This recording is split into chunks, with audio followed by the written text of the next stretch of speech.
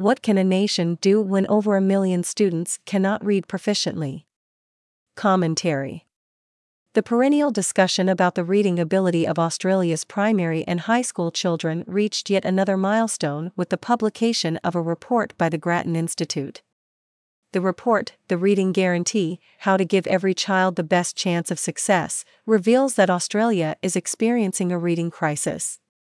Australia has an unacceptably high number of children and adolescents who fail to reach minimal proficiency standards in reading, the report said, noting that about 1 in 3 Australian students are not meeting grade-level expectations in reading. It surmises that Australia has too many instructional casualties, students who should read proficiently, but haven't been taught well.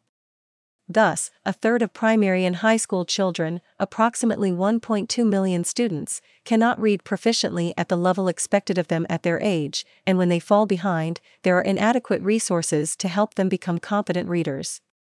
The importance of reading to the country is recognized. Failure to achieve proficiency has real personal costs for children and young people, as well as detrimental effect on schools, the economy, and for society as a whole. We calculate that for those students in school today who are hardest hit by poor reading performance, the cost to Australia is about $40 billion over their lifetimes. Of course, the problem highlighted by Grattan is not new. But it confirms that the problem remains unsolved and the number of children who suffer from a reading disability steadily increases. There are many reasons for this. The report identifies the usual suspects: differences in the way reading is taught in classrooms, poor school resources, and lack of knowledge and skills on the part of teachers to teach reading skills. Hard to focus in the digital age. One of the problems not discussed in any detail is the ready availability and allure of mobile computer devices, including tablets and smartphones. Most Australian children have smartphones and tablets by the age of 11 or earlier, even if they cannot read. The pressure on parents to supply these gadgets to their children is unrelenting because peer pressure makes withholding these devices a non-option.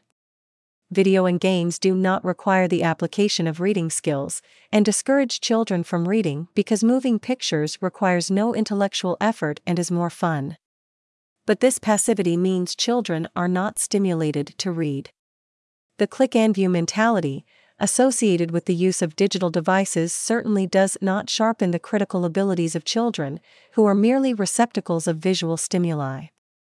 The situation has surely become worse during the pandemic, when learning did not even involve physical attendance at school.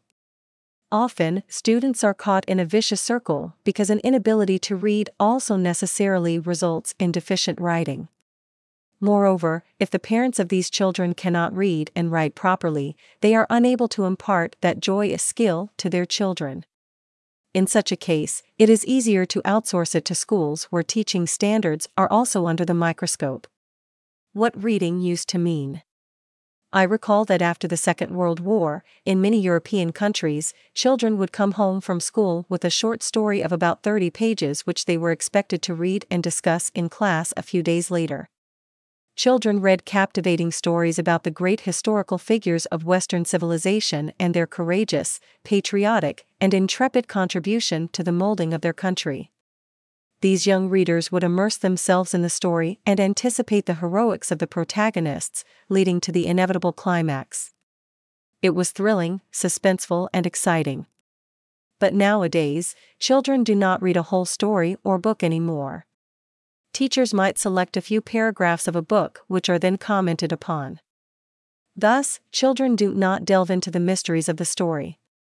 They fail to appreciate the character building of the protagonist and are deprived of experiencing the thrill of the story's denouement. Classics fare even worse. If they have not been cancelled in favor of mediocre DEI-compliant works, they are merely mentioned, usually in a negative way, but never read. Hence, children may lack imagination, a trait that is progressively being wiped out in schools. It is time to be reminded of Garrison Keillor's iconic quote, "A book is a gift you can open again and again."